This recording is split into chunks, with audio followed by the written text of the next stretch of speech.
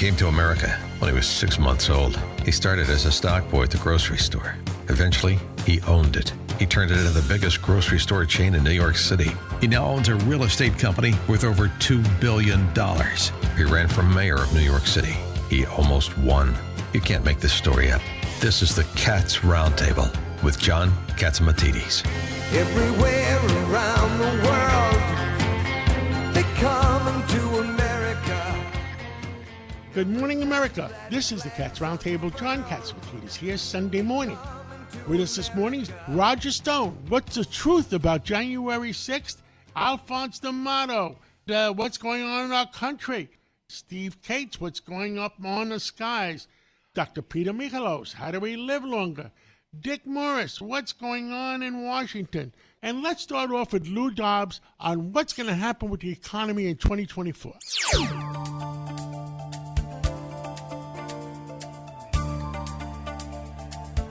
With us today is Lou Dobbs, one of our country's top financial and world advisors. Lou Dobbs, give us your vision of where the heck is our country going. There's so many people concerned. There's so many opinions out there, but people do respect your opinion. Well, I think, first of all, that we have it's going to be quite an interesting year ahead of us. It's going to be tumultuous. I don't think there's any doubt about that, both politically, and I think it could be as well economically, depending primarily on what happens geopolitically. And by that I mean, obviously, Hamas-Israel war. This is a war that is likely to expand, more likely to expand than resolve itself, because it hasn't been able to resolve over the course of time since 1948. I think that we're going to see a lot of uncertainty. We do have the potential, though, for some balance in the economy, and that is if the Federal Reserve manages to hold firm with the concept that they're not there to lead the markets, they're there to follow them. I think that we'll see Jerome Powell perform far better as chairman if he adopts a more modest, perhaps even a humble position when it comes to managing the economy, because he simply can't. All that is available to them is mismanagement if they decide that they're going to lead these markets. Right now, they're exercising forbearance, John, and that is really important. Politically, we are stuck in a situation the likes of which none of us could ever have imagined. A president who is impaired, who is compromised, who is, frankly, a puppet of the Marxist-Dem, the extreme left of the Democrat Party. Almost anything could happen, and we have a president who, in leaving 2,000 miles of border wide open, has transferred the control of the southern border with Mexico to the Mexican drug cartels. And we continue to have hundreds of thousands of people dying from fentanyl, opiates of all sorts, methamphetamines, heroin, cocaine, and marijuana as well. Those are the major exports across that border right now. The entire country is at risk because we are not enforcing our laws. We have become a lawless nation, at least in our largest Democrat-run cities, nearly all of them. The crime rate is soaring in all of those cities, and the nation is at risk. And no one wants to talk openly and honestly about it, not even the Republican Party, for crying out loud. Which has to be the countervailing influence against what has been a disastrous Democratic Party administration, the worst, I think, in the country's history. So what I'm seeing is the possibility of resolution within the United States, again, with the caveat that somehow we can see the Hamas-Iran-Israel war resolve itself. I'm not hopeful. I'm not optimistic, but the possibility is there. But it is a possibility based on improbable happenstance rather than a strategy on the part of this administration, which seems incapable of creating them. I think that the election of Javier Milei in Argentina is one of the most optimistic signs that we've had in the hemisphere for some time. If we can see more of that trajectory built and see other nation states across the hemisphere follow suit, again, it will be a very hopeful sign, but it's one that has been reticent to show itself for the last decade. So overall, I think this year is going to be one in which I think if we're in sports terms, it's going to be a nail biter without any question. Lou Dobbs, the big question mark is the Democrats have done a very fine job managing people as far as managing voters. Promising. And 2024 is an election year. The big item is going to be the whole economy, and is what is the price of oil going to be in 2024, and what is the interest rates going to be in 2024. And I think because it's an election year, it's a curveball, and anything could happen. What say you?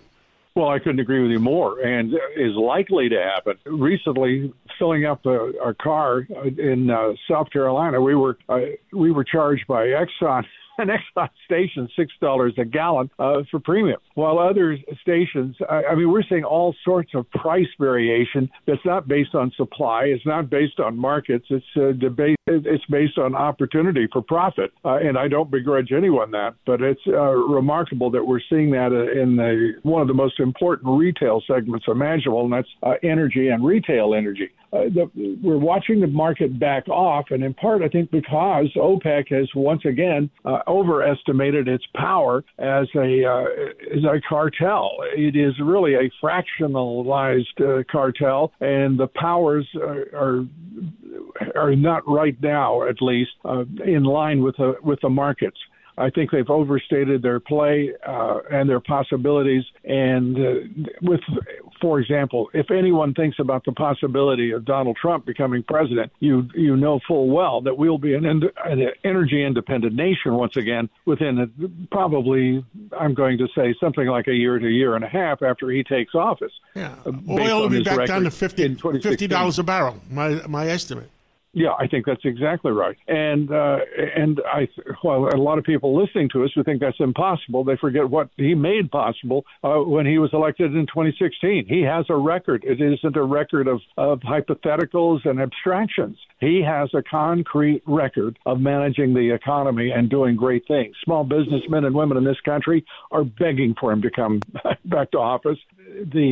And working men and women, the middle class, are begging for him to come back because they once again will have a living wage. He was, for the first time in over 30 years, restored wage increases to the middle class in this country. These are not fictions from factions. These are, in point of fact, concrete elements of his record as president of the United States. And I don't see any reason why he wouldn't even do better than he did in his first term. Well, Lou Dobbs, thank you for your vision and thank you for your comments. And you're going to be on Sunday afternoon at WABCRadio.com. What time do you start again?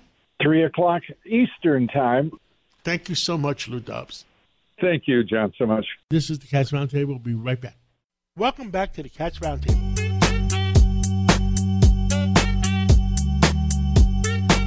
With us today is Roger Stone, an American conservative, a political consultant. Roger Stone, so many stories have come out on January 6th. So many stories have come out, people swearing they're telling the truth. I don't think we heard the whole truth and nothing but the truth yet.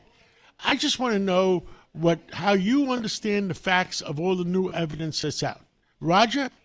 Well, first of all, John, thanks for having me. I'm very impressed with Speaker Johnson's decision. Imagine that, a politician actually doing what he promises the people he's going to do and releasing the footage from the various government cameras that were rolling on January 6th. Now, we've just seen a small subset so far of the massive amount of information that is available, but just based on what we have seen, it appears to me to be conclusive evidence that the government really not only encouraged those who broke into the Capitol illegally, but stood by and watched it happen, in some cases facilitated it happening. And the real question now, just based on what we've seen so far, is whether the Speaker will now appoint a select committee to study what was done by the unselect committee earlier to try to determine whether there was not only the cover-up, but the advocacy of a totally false narrative. I think that would be appropriate. The last investigation consisted of members of the committee, all of whom were committed political opponents and enemies of Donald Trump. I'd like to see a balanced inquiry of Republicans and Democrats to look at all of this new evidence. I remember early in the process that I saw many a video that ended up disappearing that I didn't see again of the Capitol Police opening up the doors and allowing the people to walk in.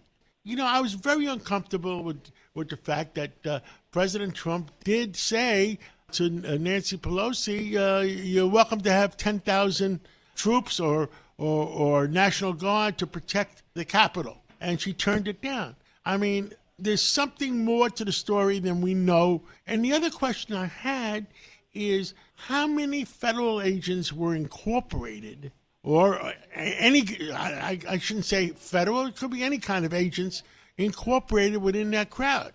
Well, as you know, the FBI director has repeatedly refused to answer that question under oath before the Congress. The head of the Department of Homeland Security has declined to answer that question. President Trump has suggested that the number is so great they're unsure. I think he's actually right. You're right. I saw that same video, the 2,000-pound doors to the Capitol, which can only be opened remotely from the inside. Somebody opened them. Who was that person? I'm also particularly disturbed by the murder of Ashley Babbitt, an unarmed military veteran who was menacing no one, who was threatening no one, but who was specifically shot and killed in cold blood without any warning. And the officer who did that, Michael Byrd, I believe is his name, not only did not face charges, he actually got a promotion out of that. I'm equally disturbed by the murder of a woman named Roseanne Boyland. Her official autopsy shows that she died of a drug overdose from Adderall, but in fact, we can now see video. She was bludgeoned to death by a Metropolitan Police officer. Once again, she was unarmed. Nobody who entered the Capitol was armed. Nobody, other than the law enforcement officers, of course. So you're right, John. We have not seen the truth. I don't think this is going to go away. It's really up to Speaker Johnson now to take the next step. I mean, before this, what we saw was rhetoric. I have huge respect for Tucker Carlson. Tucker Carlson was the first person to get these videos, but before he could utilize many of them, he was terminated from his position with Fox News. So he never really got to finish the story, although what he did show us was shocking. Like you, I'd like to know a lot more. Is more evidence coming out? Yeah, I think we've only seen the first tranche of these videos. So now anyone can go with their lawyer or by themselves to the House Oversight Committee to see and get copies of specific videos. This is particularly helpful for the attorneys who are, representing a number of those charged with crimes on January 6th, because heretofore the government has stonewalled their requests for what should be and could be exculpatory or at least significant evidence in those cases. I think this process is going to take a while.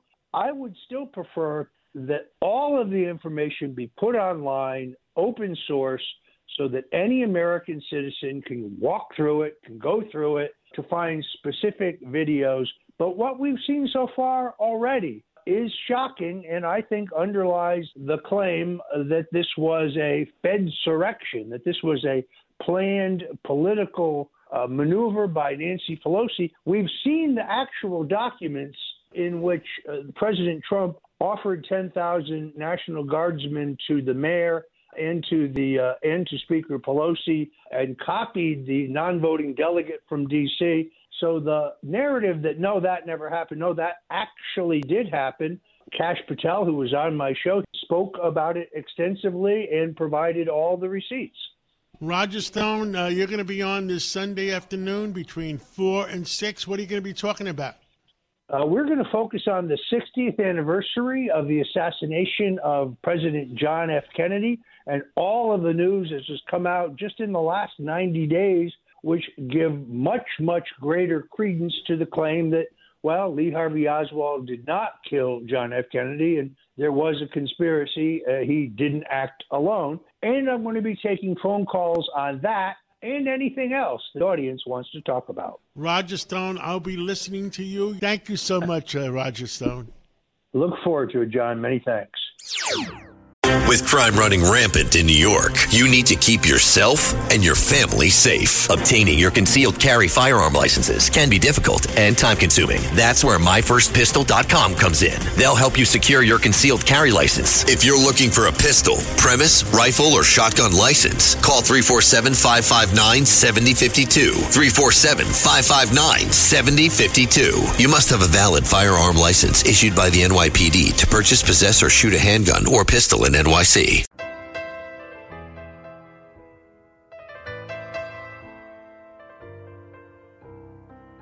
With us today is one of New York's greatest senators. We have Alphonse D'Amato. He served our country well. He served our city and state well. Give us your thoughts on the problems of the world, and there's so many problems, I don't even know where to begin. Well, let me say, in my opinion, problem number one is Sleepy Joe, our president. And I had a great relationship with Joe, but he has changed dramatically. He went from a moderate Democrat to an ultra-liberal, and he has no idea what he is doing to this country. The first thing and the worst thing is this open borders. Look what it's doing to our cities. Wake up, Joe. You're destroying cities from California to Chicago to New York. You have New York in a crisis economically. It is dangerous. You have people who are coming into this country, some who are known terrorists. They're being released and told, well, you report to the court on such and such a time. This is ridiculous. You have drugs pouring over the border, fentanyl, killing people. Why? Why, Joe? I mean, yes, we are a country of immigrants, but the immigrants that come into this country used to come in, they had to have someone sponsor them. They were checked out to see that they were legitimate, etc. You just have people pouring in here, criminals pouring in here. This is unconscionable, and you should not be representing this country. And let me tell you something. If the people vote to reelect you, then they deserve what is taking place to this country. The destruction of our cities first and foremost, and it's spreading all over. Just wake up, America. And let me tell you this. Even the egomaniac who did a good job as president, but his ego got in the way when he couldn't admit that he blew the election, would be better than Sleepy Joe. This is absolutely unsustainable. Senator D'Amato. I don't know why the Americans and the Democratic Party should wake up, too. We don't need Sleepy Joe. And I'll tell you what I think is going to take place, John. Tell me. I think that Biden will capture the delegates, have them, and at the last minute, when he controls them, he will step out. And don't be surprised if the former president's wife, Michelle Obama, becomes the nominee. And remember this, Iran has gotten billions of dollars because of Obama, who had his special envoy to Iran quietly move the sanctions aside. When Trump came in, he put the sanctions back in. Guess what? When Sleepy Joe got in, the same envoy come on, and over $50 billion of money that would have been cut off from Iran went to Iran. Now, who do you think is sponsoring the terrorist Hamas over in the Middle East against Israel? You tell me, John. Well, Iran, who we're giving the money to because of allowing them to produce 3.5 million barrels a day of oil, they're making $2 billion a week. Okay. Versus and when Trump was president, But it's okay for Iran to do it, to make money, and to sponsor Hamas, the attacks on Israel, the attacks against the U.S. And what do? Now, let me tell you, in my opinion, unless we knock out Iran's nuclear facilities and send a message, all right, the ones that they're working on, that we're not going to stand by idly, we are in big trouble. Senator, I'll tell you. I let you talk about it because you are most qualified to talk about it, because you are President Biden's contemporary. You're similar ages. You grew up together just about in Washington.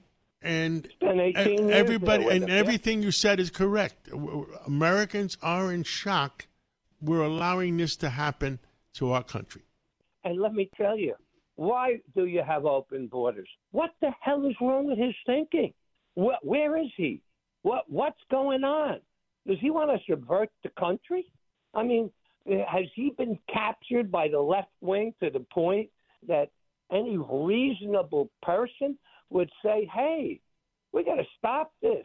Yeah, let's take 1 million people, 1.5 million a year who are qualified, who we see aren't criminals, who we see are people who are just looking for an opportunity. That was what America is about.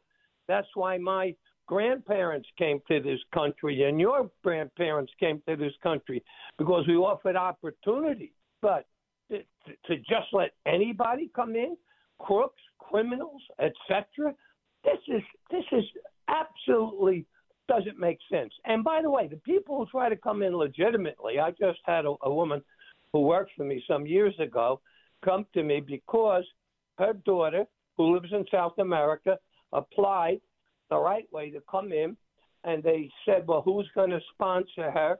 And they said, well, the sponsors don't make enough money. So I agreed to join in this process. So the people who want to come in legitimately, they give a tough time to, all right, who have sponsors, who don't present a threat to this country. I'm just doing this right now. I'm going through this process to help this woman who wants to bring her daughter into this country. And yet people who just flood over, who don't have anybody, who have no resources, nothing, criminals, all right, they let them in. I mean, wake up, Joe. What the hell are you doing to this country? Don't you love it? If you loved it, you shut down the border and make it so people have to come in an orderly way. But Senator D'Amato, we're coming into Christmas and New Year's. I hope we can start the new year and be smarter as a country. It's going to be an election year, so I'm sure whether they're Democrats or Republicans, hopefully everybody is smarter and does the right thing for our country. But I want to thank you for coming on this Sunday morning, and we'll catch up again real soon. Good being with you, John. Bye now. This is the Cats Roundtable. We'll be right back. Welcome back to the Cats Roundtable. If you ever miss a segment or want to hear it again, go to WABCRadio.com, go to podcasts, go to minicasts, and play back your favorite segment. With us today is Steve Cates, otherwise known as Dr. Sky. And every Sunday morning we look up in the sky and we wonder what the heck is up there. Steve Cates, I hope you had a happy Thanksgiving, and tell us what's new. Well, absolutely, John. You, of course, and the listeners out there, the best of the holiday season. But getting right to it, we talk about something that astronomers have wondered about, and maybe people wonder about, and here it is. What's the average color of all these objects that are in space, from galaxies, star clusters, and such? So we find out that black, first of all, would be the answer, many people might say, because of the darkness of space. But black's not really a color, John. It's actually a shade. So moving fast forward, in 2003, astronomers said the predominant color of objects in the universe is a greenish white. But now they revised it with all these advanced telescopes like the James Webb and such. And get a load of this. It's actually a beigeish white color in space. And they've come up with a very cool name. Here it is, John. Cosmic Latte. hey, that sounds like something that Starbucks might offer as a coffee option. But isn't that incredible? I think red or blue. Starbucks would charge extra for cosmic latte. I think you're so right. But it's so amazing. Wouldn't that be incredible? Because I look at pictures of the universe. We see the Hubble, the James Webb, and I look at more blues and reds. But the color is predominantly a beigeish white as we continue to talk about these incredible mysteries in the sky. But, John, here's something else that we talk about always, your interest and mine in the planet Mars. Many people may not know this. This is the worst time of the month and the year to communicate with Mars, and here's why. Every 25 months, Mars and this particular planet and the sun and the Earth go into what's called conjunction. So making it simple, if you're looking out from the Earth, Mars would be too darn close to the sun, and it interferes with radio communications. That, of course, occurred back on November 17th and 18th, but probably lasts all the way to the end of the month of November. Why is that important? It's important because the space programmers and people at NASA and JPL, they have to send ahead of time all the instructions for these different probes. So when we go to Mars, this is interesting. With humans, this right now is going to be a problem. Mars right now, John, is 234 million miles away from the Earth, and it takes 21 minutes just to say hello, like you and I are talking here, and we're communicating in real time. So that's something they have to be concerned about. Interesting, don't you think? Yes, unless they perfect what Star Trek used to have, advanced communications, what was that called, subspace or whatever? Well, they're going to talk about hyperspace, but you and I talked a week or two ago about the possibility, and it's early in its inception, about talking on light beams from means of communication. It's actually a more efficient way, and that's something that's in the works. How much faster would that be? Well, not much faster, John, because remember, even radio signals are traveling at the, quote, speed of light, but what you're getting is a much more focused beam, which means you could probably, and again, not to guess here, you could probably put more data inside that particular, packet of light.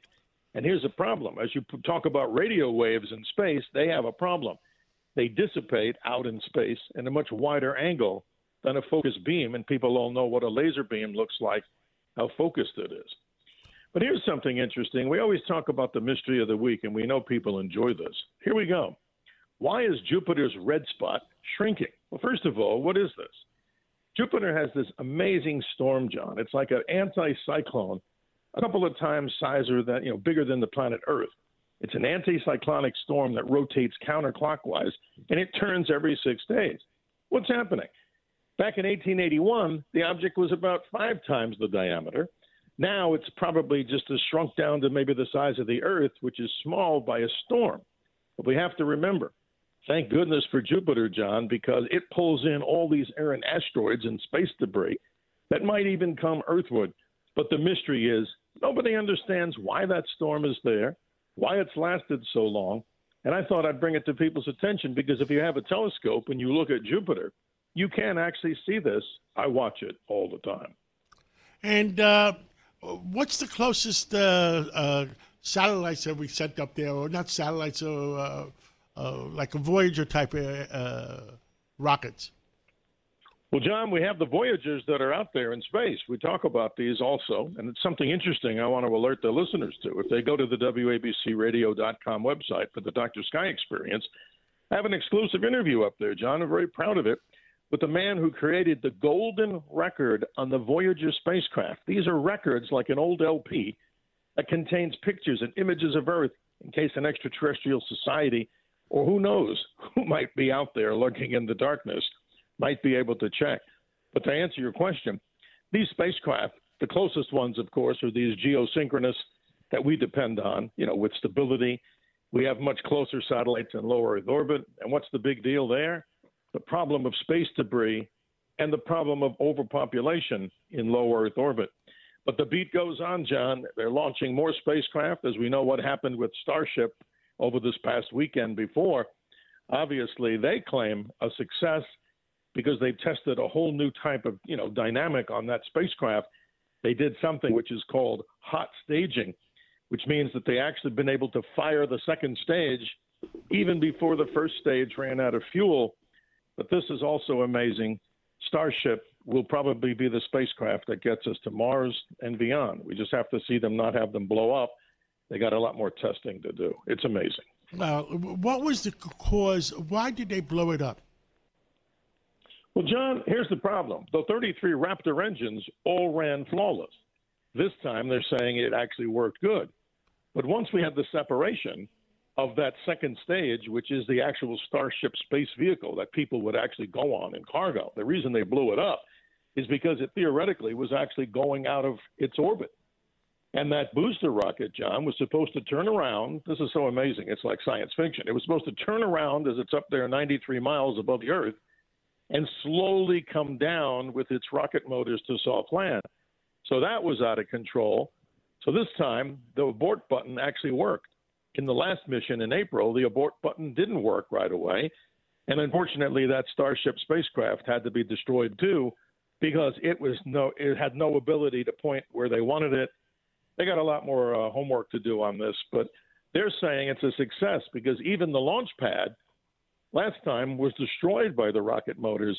They perfected that, and the launch pad actually survived. That's 17 million pounds of thrust, John, the most powerful rocket in the world. You got to give them credit for that, and I'm sure we do. It's totally off the charts. Yes. Well, Dr. Sky, thank you so much. Is there any other mysteries or anything else? John, I just want to remind people what they can see in the sky. And the mystery is people want to see things in the sky. We find the moon moving on now from its first quarter phase. It'll look like that egg shape. We call it gibbous. And it moves on to the beautiful full moon that occurs on the morning of November the 27th. So at 4:17 a.m. Eastern Standard Time, the moon goes to what's called the full beaver moon. And, John, there's so much stuff for us to talk about in December. We'll be jam-packed with information here on the Cats Roundtable, talking about things people can see. And, again, check us out, WABCRadio.com for the Dr. Sky Experience. Interesting interviews, as people tell us, from the realms of astronomy, space, aviation, weather, and how about it? American exceptionalism. Thank you, John, and we wish everybody the best for the holiday season. Thank you, Dr. Sky and Steve Cates. We'll talk again real soon. Thank you, John. Doctor, give me the news. I got a bad case of loving you. What is today is Dr. Peter Michalos, a historian, a great doctor, and studies medicine and gives a lot of great recommendations. Dr. Peter Michalos, what's our update for this Thanksgiving weekend for all of those who ate too much turkey? Well, what we're going to do is talk about what the literature is and the newest studies. We're not giving specific recommendations. Always see your doctor first, but we're going to tell people all about some of the new discoveries. And one of the things that we've always suspected is that sugar fuels cancer. And processed sugar especially is a very powerful energy source. And basically, sugar nourishes cancer cells. And they did a study where they put radioactively labeled sugar and they gave it to pancreatic cancer patients. And guess where the sugar went? Straight to?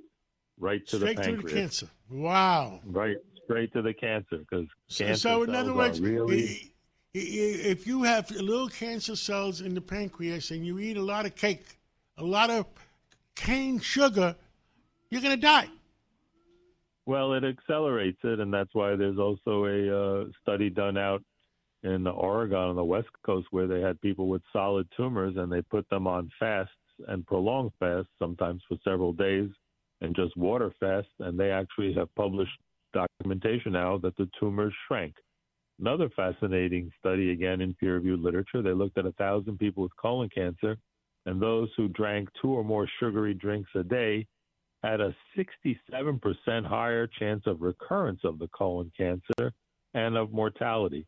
So that's a pretty big study. And then in Spain, they looked at 7,000 patients, and they found that for every 5 grams of sugar that you increase in your diet every day, it increases your risk of getting cancer by 8%. And a typical can of soda has 30 to 45 grams of sugar. So, and then you look at countries like Taiwan that had no processed sugar in the 1940s, but before that 50s, and all of a sudden in the late 60s and 70s when they introduced sugary drinks into Taiwan, guess what happened? Their cancer rate shot up. And this goes back to something we talked about, which was published in Nature, which is the most prestigious journal in science, where German scientists made a major discovery that could slow down the aging process. And they found that as we age, the copying machine that makes all our amino acids, the building blocks of our bodies and our proteins, it goes faster as we age. And then they said, well, what makes it go faster? And guess what it was? Sugar and rising insulin levels. So they found that when you're on lower glycemic index diets, leading less sugar, your aging actually slows down. And that's why things like the Mediterranean diet, that's why fasting for 16 hours and only eating in an 8-hour window, during that period, you don't have your rising insulin levels, you don't have as much sugar, and your aging actually slows down. So cancer is tied in with sugar, as is the aging process. But now it's kind of great that we actually are learning and really have evidence and looking at studies with several thousand people and studying this on the molecular level and seeing how bad it is. And then the other thing you and I always talk about is the issue with artificial sweeteners. And that comes into the whole thing of gut microbiome, because the body senses something sweet in the tongue, and then it sends a signal into your brain, and then you put out insulin, and then your blood sugar actually comes down, but you actually didn't get any sugar in your body. And that's why you feel like you got hit by a truck after you have some of these diet sodas, and you feel exhausted and tired 2 hours later, and that's why a lot of them are caffeinated. So you get a little bit of a kick from the caffeine, but 2-3 hours later, you just don't feel right, because you're also not getting any nutritional value out of it. And the bacteria in the gut try to take some of these artificial sweeteners in, and they don't really know what to do with it, and it disrupts our gut microbiome, which we now know is 80% of our immune system is in our intestine, which we didn't know that before, and now we do. So now we're starting to piece all these things together, and that's why integrative medicine doctors put together all the biomarkers, look at them, analyze them, and try to find the balance, because we're really a big bag of chemicals. And now we've just confirmed that sugar is an accelerator of cancer. And it's not a wives' tale, it's reality. So we encourage our people and our listeners to try to eat healthy and try to eat low glycemic index foods and processed foods. Why do processed foods last longer? Because they put preservatives. And the preservatives do what? Kill bacteria. So guess what happens when you eat those things? The food might last longer, but those same chemicals in the processed food that kill bacteria also kill some of the good bacteria in our gut microbiome, and that makes us less healthy, and our immune systems are weaker. And that's why when we eat healthier, we get sick less, and we feel better, we feel healthier. Understood. We talked about artificial sweeteners, which is no damn good for you. Now, how about it's not artificial, fructose.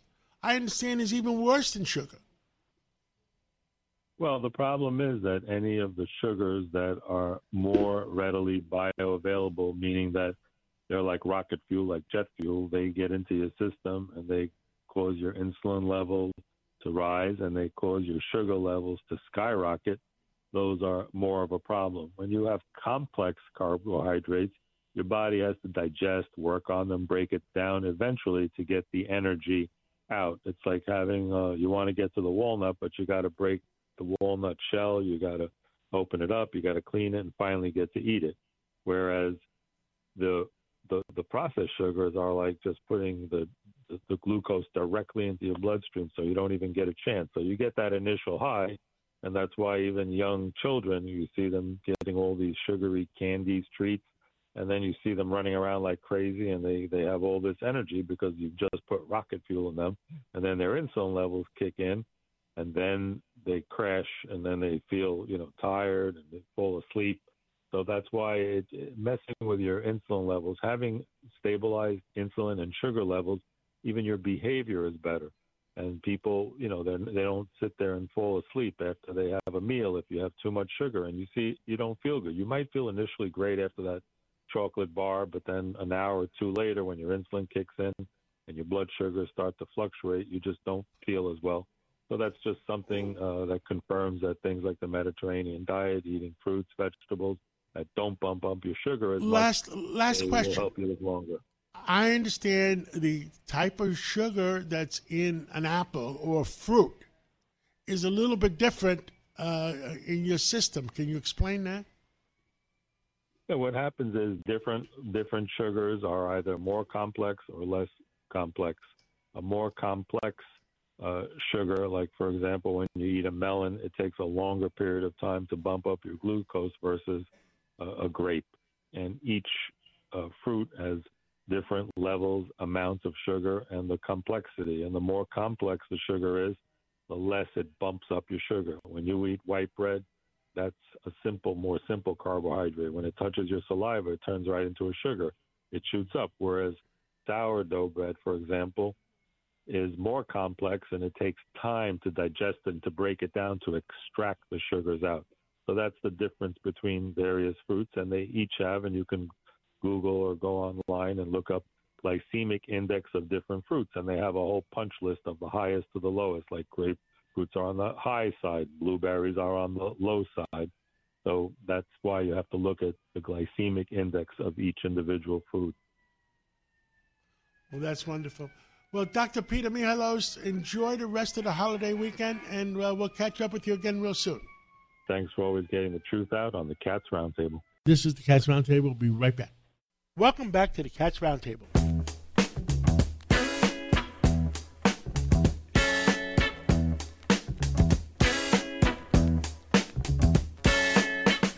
With us today is Dick Morris. He was a confidant to President Trump. He was a confidant to President Clinton. He knows the streets of Washington like the back of his hand. Dick Morris, what the heck is going on in Washington? What do you see coming in the future? Well, I think that the conventional wisdom, the needle is moving toward a consensus that Trump is going to win and defeat Biden. I think that several months ago, people concluded that Trump would win the nomination. But now I think they're increasingly concluding that he's ahead in winning the election. And the issue is what the Democrats are going to do about it. It's pretty clear at this point that their strategy of throwing criminal cases at Trump is not working, and it's not likely to stop him. All the indictments have done is raise his support level. And I don't think more indictments or even convictions are going to change that. So the move, it's now really the Democrats' move. As things stand now, Trump is going to win the nomination handily and go into the election with a significant lead. And the question is, what do the Democrats do in response to that? What do you think? I mean, what is good?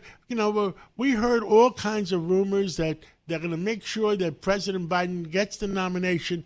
Then he's going to drop out. That way, the Congress, the Democratic Congress and the Democratic Governors Association and DNC make the decision who the nominee is. No, that's not true. If he drops out, the Democratic Convention is going to have to make that decision. No, after the convention. I doubt he'd do that because the delegates to the convention are newly elected, and they probably would want to be named the nominee. There really isn't a procedure whereby Congress can do that. It's got to be the convention itself, unless there's a death or something like that. I think there are really three possibilities right now. One, which I think is most likely, but not definite, is that Biden runs in the primaries, wins the primaries, basically unopposed, and then right before the convention announces that he's not running again, withdraws and releases his delegates.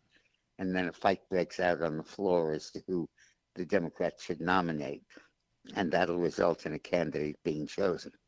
I think the second most likely one is that Biden is defeated in some of the early primaries by Dean Phillips, the Democrat running against him, who's got a very ingenious platform. He's running and saying, look, I like Joe Biden. I think he's been a very good president, but he can't serve a second term. He obviously is incapable of that. So I'm running as his replacement. And that is designed to get a lot of Democrats to vote for him, and I think it'll succeed. Also, Biden is not on the ballot in New Hampshire, the first primary. And I think, therefore, he's going to lose the first primary because he's relying on write-ins. And it's very similar to the situation in 1968 where Lyndon Johnson was relying on write-ins and he lost the New Hampshire primary, or won by a small margin, to Eugene McCarthy, and then 30 days later was forced out of the race. That's kind of my second option. The third option would be that somebody else gets into the race in the next 30 or 40 days, it would have to be, and qualifies in enough states to be able to run, and then defeats Biden in the primaries. I think that's the least likely. I think the convention scenario is the most likely. What else is going on in the political world? Well, the big thing is the war in Israel. The Democrats showing their true colors as pro-Palestinian and anti-Israel. There's a poll that just asked Jews who they sympathize with more, Palestinians or Israel. And among Democrats, it was 41 to 34 that they sympathize more with the Palestinians. And I think as that comes out, it's becoming more and more evident to New Yorkers and to Jews that the Democratic Party has become not only not pro-Israel, but overtly anti-Semitic. I think the other thing that's going on is that because of that, Biden is trying to back off from his strong support for Israel and saying, I support you completely, but don't go so far. Don't kill as many people as you are. Don't be ruthless to the Palestinians. Pause in your fighting. Let there be negotiations. Let there be a ceasefire. And this has been the strategy of the U.S. government in the Middle East ever since 1947. They usually support Israel at the start of every war, and then they say, we want a ceasefire, we want negotiations. And just when Israel begins to get the upper hand, they call for a ceasefire and the end of the war. But Netanyahu isn't buying it this time. He's saying, I'm going to pursue this until it's over, until Hamas is extinguished and all of the Hamas leaders are dead. And if that takes months, it's going to take months. And in terms of getting the hostages back, I'll let there be pauses for negotiation and repatriation, but I'm not going to stop the fighting. I'm not going to let up the pressure, and I'm not going to let up the blockade. And I think that's probably going to be dominating the next couple of months. I think the more that happens, the more it hurts Biden, because people think he's not up to the job. They realize it's a dangerous world. And when they look at this decrepit octogenarian leading the country, they say to themselves, how can we possibly have a guy like that as our leader? Well, Dick Morris, you're on every Sunday on WABCRadio.com. What are you going to talk about today? I mean, it's a long way away, but I'm going to talk about the shift in American public opinion in favor of Biden. I'm going to talk about the increasing anti-Semitism of the Democratic Party and its political implications. Look forward to listening to you, and enjoy the rest of the weekend. Thank you, Kat. If you ever miss a segment or want to hear it again, go to WABCRadio.com, go to podcasts, go to minicast, and play back your favorite segment.